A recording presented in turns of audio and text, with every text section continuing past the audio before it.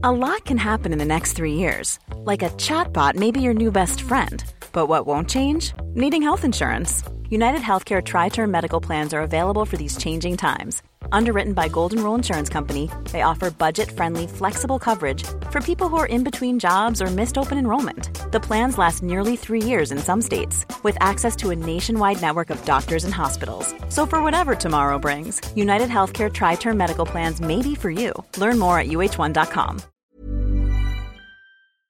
Good plan. Who thought of this one? You're listening to the Out of Sanctum podcast.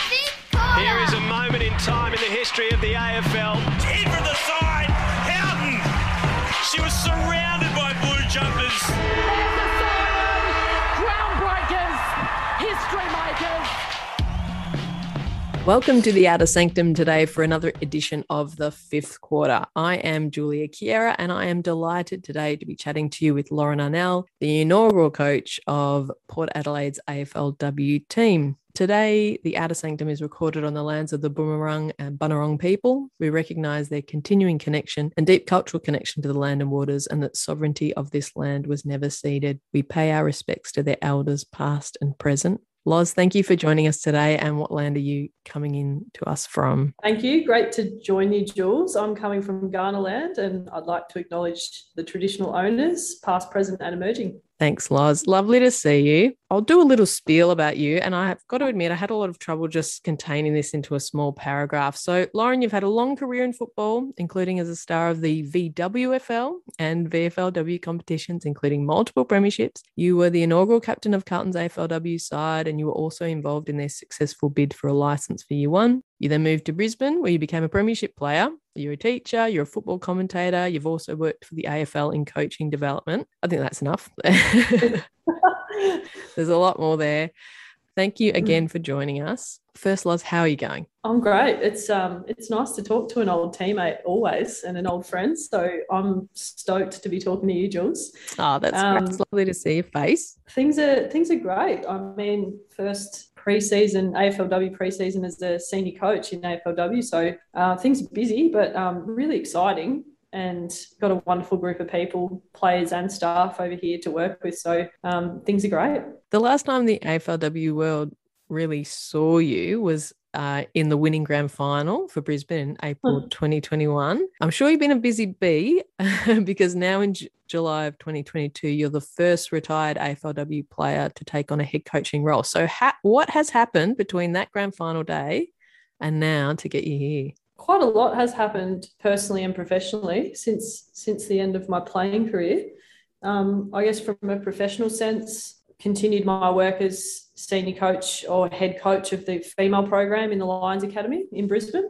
I was teaching and coaching in Brisbane. I was teaching at a brand new secondary school in a city in the south of Brisbane, which was just so exciting to be in a space as a teacher that's brand new. That was unreal. And I guess continuing radio, I did a couple of Brisbane Lions AFLW games for Fox Footy. And I think it's probably just been like a really quick turnaround back into AFLW that in some ways I may not have been expecting.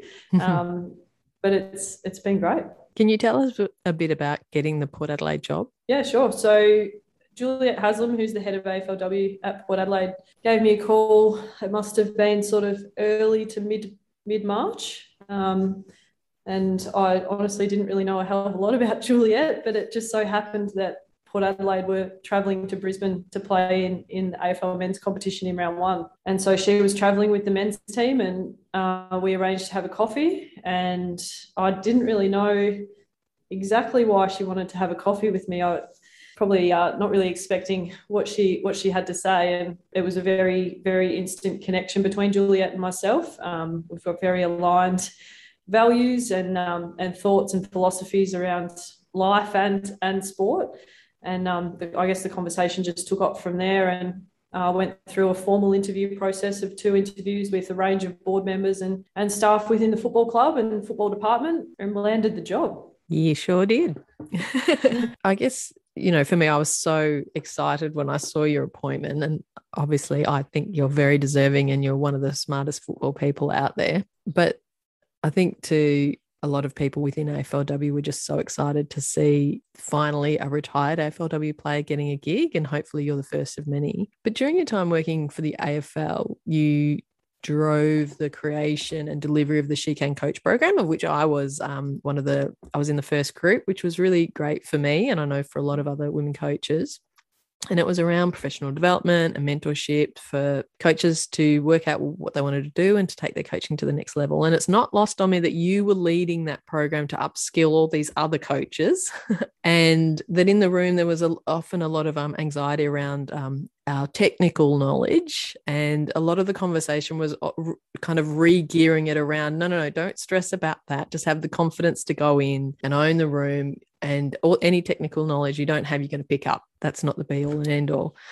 But I feel like you had an opportunity to speak to so many coaches there and be part of those conversations. And is there anything that really stands out to you from that time where you picked up that you, I guess, have put into your own toolbox about coaching and coaching development? I've loved that you brought it up, Julia, and I love that you were in that group. Yeah, obviously I've had to do a lot of media since I've had the role, and a lot of the media that I do, I find not that I have to justify that I'm in the role, but I think a lot of people see, oh, Lauren Arnell played AFLW, why can she coach? And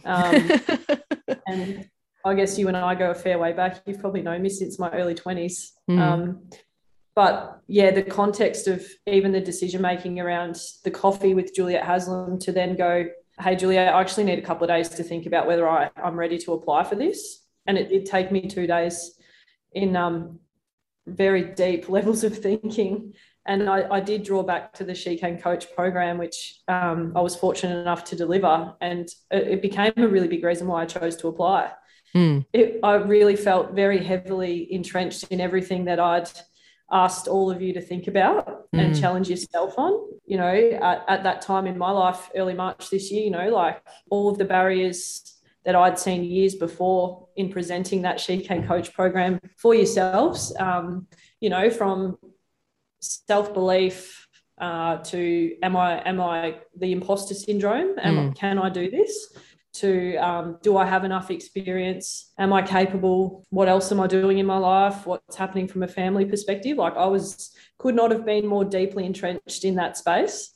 And so having delivered the She Can Coach program years before, honestly, it was probably the big reason why I said, no, well, this is every reason I need to go and apply for this. So I'm actually really glad that you've brought that up, Jules. Oh, good. Yeah, I think that imposter syndrome seems so heavy often in the room, and so much of the speakers you brought in and the mentors you hooked us up with was around reshaping that stuff of, you know, that we all know it. We just feel like we don't. And sometimes I think being around male coaches in just men in football, there's often talk around all the technical aspects, and that seems to be the focus. And that seems to be prioritizing sometimes what's important. And yeah, I think I'd like to add to that. I've just finished my level 3 course, and when I was weighing up whether to apply or not, my mentor through my level 3 course is actually a guy who's a coach developer in rugby of all sports, which was perfect because he's not heavily entrenched in the AFL industry. And he said to me, he'd watched me coach only a few weeks prior to all of this. And he said to me, don't confuse experience with ability. And that was absolute gold. And then the other piece that I always take with me, which came from the She Can Coach program, I know we had a dinner that sort of finalised the whole program. And Simone Wilkie, AFL Commissioner, spoke to the room, and I'll never forget her what she spoke about. But the biggest thing I took from that was leave the ladder down. And so she was talking around some of us get opportunities at different times and some of us don't. But always, if you find yourself climbing the higher levels of the ladder, leave the ladder down and bring the next group of women along with you. And that's something that really resonates with me and something that I want to make sure that I continue to do. And you'll continue doing it. But it's an ongoing thing, and I think you don't need to feel threatened that someone's going to pass you by, because if they do, it's probably because they're going in a different direction and there's space for everyone. Absolutely. Yeah. And I think, even within getting this role, there's some funny questions that come from funny places in the media around, who's next and different things like that. And I think, well, if a female was able to take this role from after I've had a go at it, fantastic. This is definitely not about me. This is about Port Adelaide AFLW team. Before we do these interviews, we often throw to the rest of the Outer Sanctum group, questions that people might want to ask. And there was questions for you around, who are your mentors? And I chuckled to myself because I thought Lauren is actually someone who's really, you've always sought mentors in different parts of your life. I remember us having conversations around you seeking mentorship around media. We both shared a mentor for a bit, and in Beck, and I know that that's something that you've just always sought out. So why is mentorship so important to you, and what's it given you? I don't know. I don't know why. I think why I seek mentors constantly, it probably speaks to my inner drive and personality that I'm always seeking to be better. Often that's really healthy, and sometimes it's actually not. Sometimes I try and do too much, and I've had moments, in the last few years where I've probably sought too many mentors, and I've had to kind of go, well, what am I doing here? Like, I need to focus a little bit, narrow this a little bit more. Who are my mentors now? Yeah, it varies. After this catch up, I'm actually one of my more formal mentors, which is a really nice informal relationship, is Tanya Obst, who's the head coach of Adelaide Thunderbirds netball here in Adelaide. We're going to go for a walk after this little chat with you, Jules. Darren Cahill is one from Port Adelaide. He's a board member and coaching Yannick Sinner, who just lost a quarterfinal in Wimbledon. Yeah, so I mean, there's some formal pieces, and then there's some informal. I rely quite heavily from just a connection piece. My partner's also a coach, and her wisdom from teaching and just who she is we have a lot of conversations around what we both do, which is helpful. And then you go back to the Darebin days of Peter Searle. I know that if I've got something that Pete can help me with, I know that she'll pick up the phone. And Nathan Burke I'm really close with at the Bulldogs. David Noble, who's now at North Melbourne, was someone who really helped my career progression off field in Brisbane before he went to North Melbourne. So I am really fortunate in the footy sense, and beyond that, just to have a lot of people that I feel I can trust with different things. This is Paige, the co-host of Giggly Squad, and I want to tell you about a company that I've been loving, Olive & June. Olive & June gives you everything that you need for a salon-quality manicure in one box. And if you break it down, it really comes out to $2 a manicure, which is absolutely insane. It's also so easy to get salon-worthy nails at home with Olive & June. The difference between how your nails used to look when you did them yourself and now with the Mani system is a complete game changer. The best thing about Olive & June, too, is it's a quick dry. Dries in about 1 minute, lasts for 5 days, and full coverage in up to 1 to 2 coats. Visit oliveandjune.com/perfectmani20 for 20% off your first system. That's oliveandjune.com/perfectmani20 for 20% off your first system.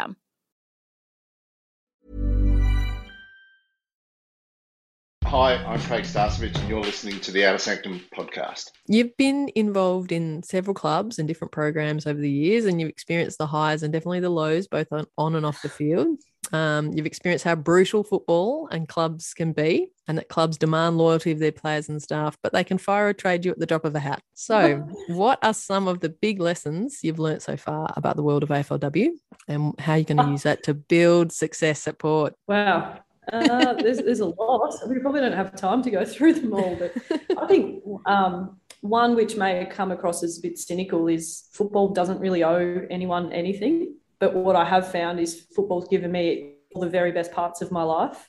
But if you expect football to give you what you want, it often doesn't come through. And probably what I'm referencing there is a longer career initially at Carlton, and getting to a point where you're captain in season 1, vice captain season 2, and you get to the end of season 2 and half steps in as coach and has to sit me down and have a coffee and say, Loz, you better find somewhere else to play. That was really, really difficult part of my life. That was hard. I'm really grateful that I had work at that time, because I felt like I'd kind of let everyone down, and I was pretty flat on myself, to be honest. But to have a lesson I learned through that is it was good to have work outside of football. And it's a really challenging piece of conversation for me is how we acknowledge financially our female athletes in AFLW and place that against, footy. For the most lucky of us, we might play footy for 5 or 6 plus years, but the average men's career is about 3 or 4 years, I believe, across the competition. And we've just hit an 18-team AFLW competition. And as a female athlete, I find it hard to see us being paid equally. I think that's still a very long way away. I think we'll be paid well for our players, but to look after yourself for the rest of your life, I'm very passionate about protecting a space for work and study for our female athletes. And a big part of that comes from, when I was going through a really tough time in that second year at Carlton, I was getting out of bed because I had to go to work in coach development, and that gave me purpose. The higher levels you get to in sport, the lower the lows. And, life is far more than just sport. Yeah, indeed. And it is going to be a trade-off with AFLW as it becomes more professional. How do we keep well-rounded people who can, have a great sense of self both on and off the field? Oh, yeah, I think that the difficult space is we need to acknowledge our female athletes and pay our athletes what they're worth, I guess you could say.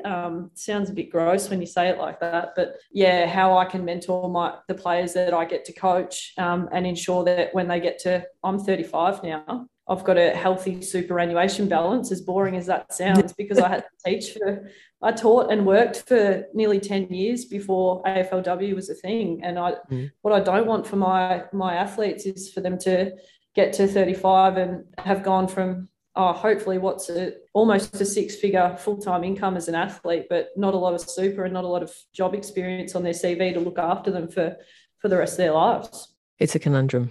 Let's shift now to actually talking about Port and the team that you've assembled there. The last time, the South Australians saw you were breaking their hearts.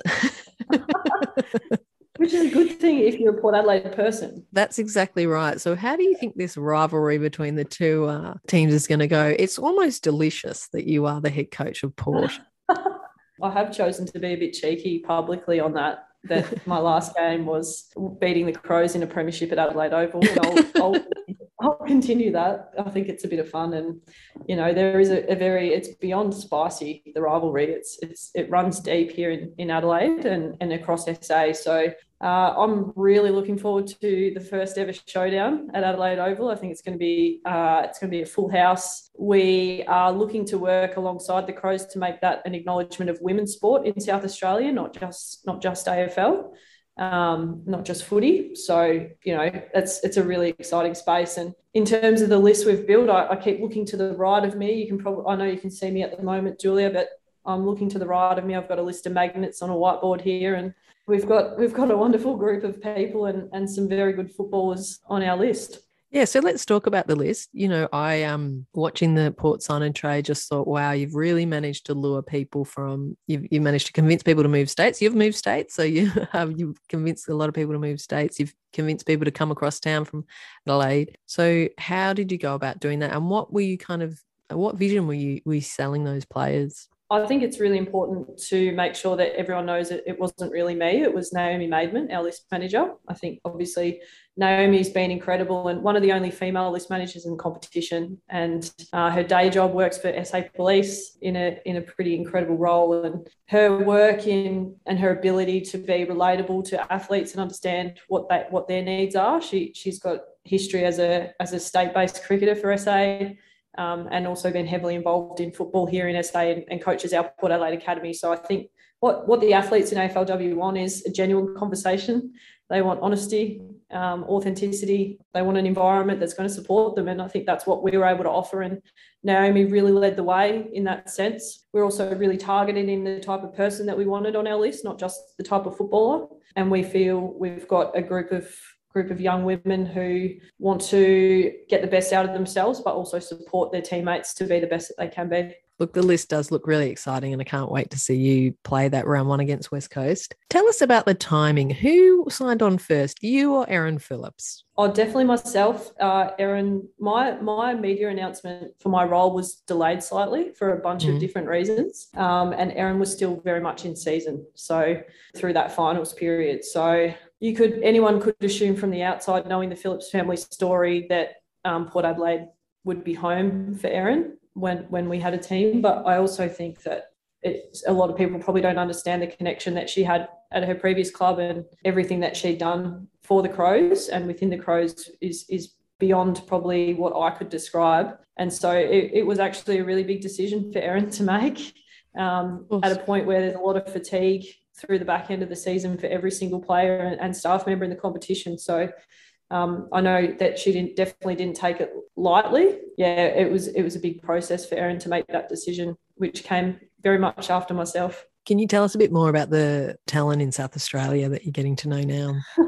Honestly, like it's there's some exceptionally good footballers coming through the ranks. You'll see our draftees throughout the season.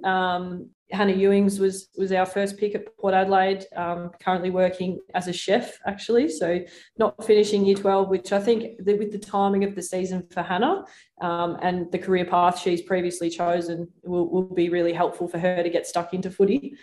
I'll talk about our second pick and then sort of beyond that. So Sarah Goodwin, really super quick, athletic halfback, nice ball user out of Glenelg.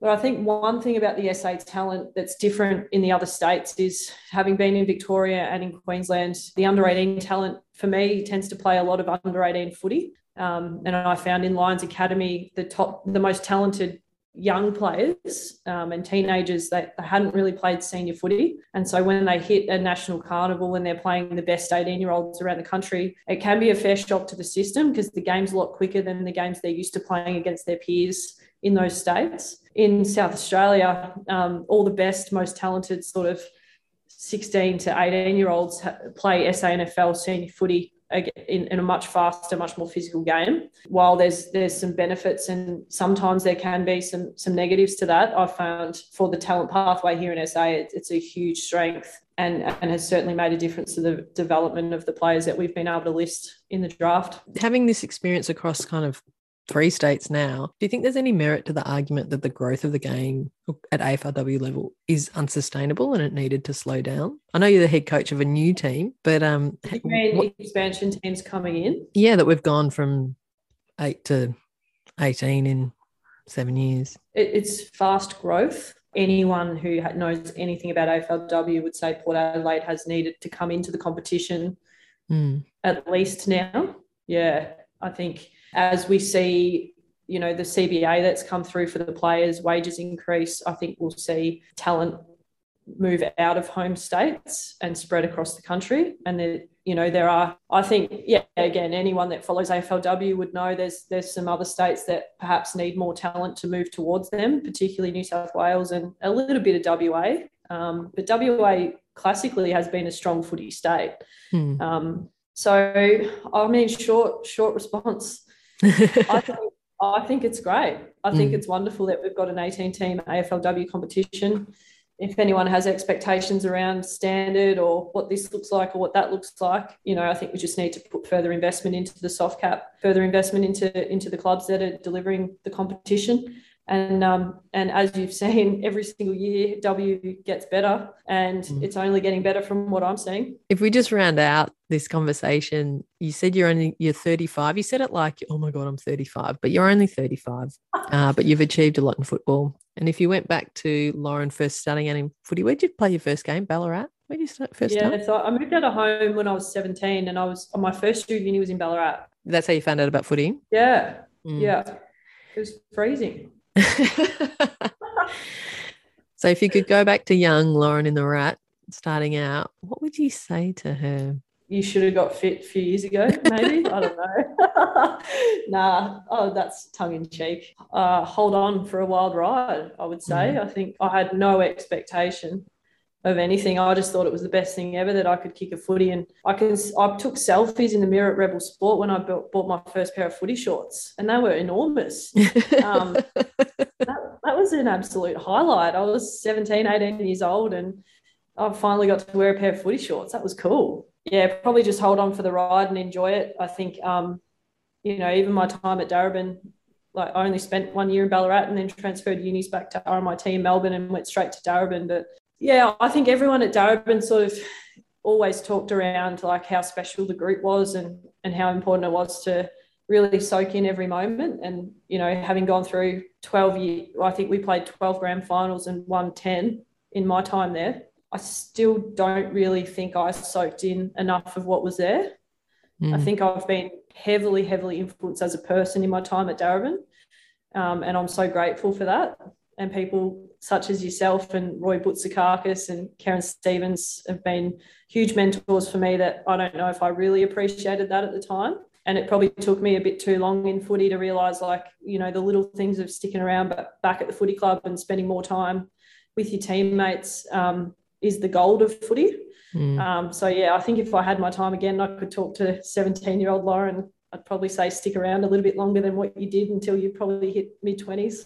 I think about that time a lot and that we didn't know how good we had it. And I'd say to myself, just get up and dance. I never used to dance at those parties. I was too self-conscious. Well, I think you and I have real strength of finding deep, meaningful one-on-one conversations.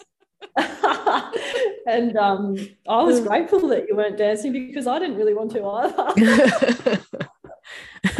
either. Fair enough. I think we'll leave it there. Bit of You're the Voice sung into a ladle. Thank you so much for joining us, Loz. Wishing you all the best for this season. Many more to come at Port Adelaide. Thank you. Thank you.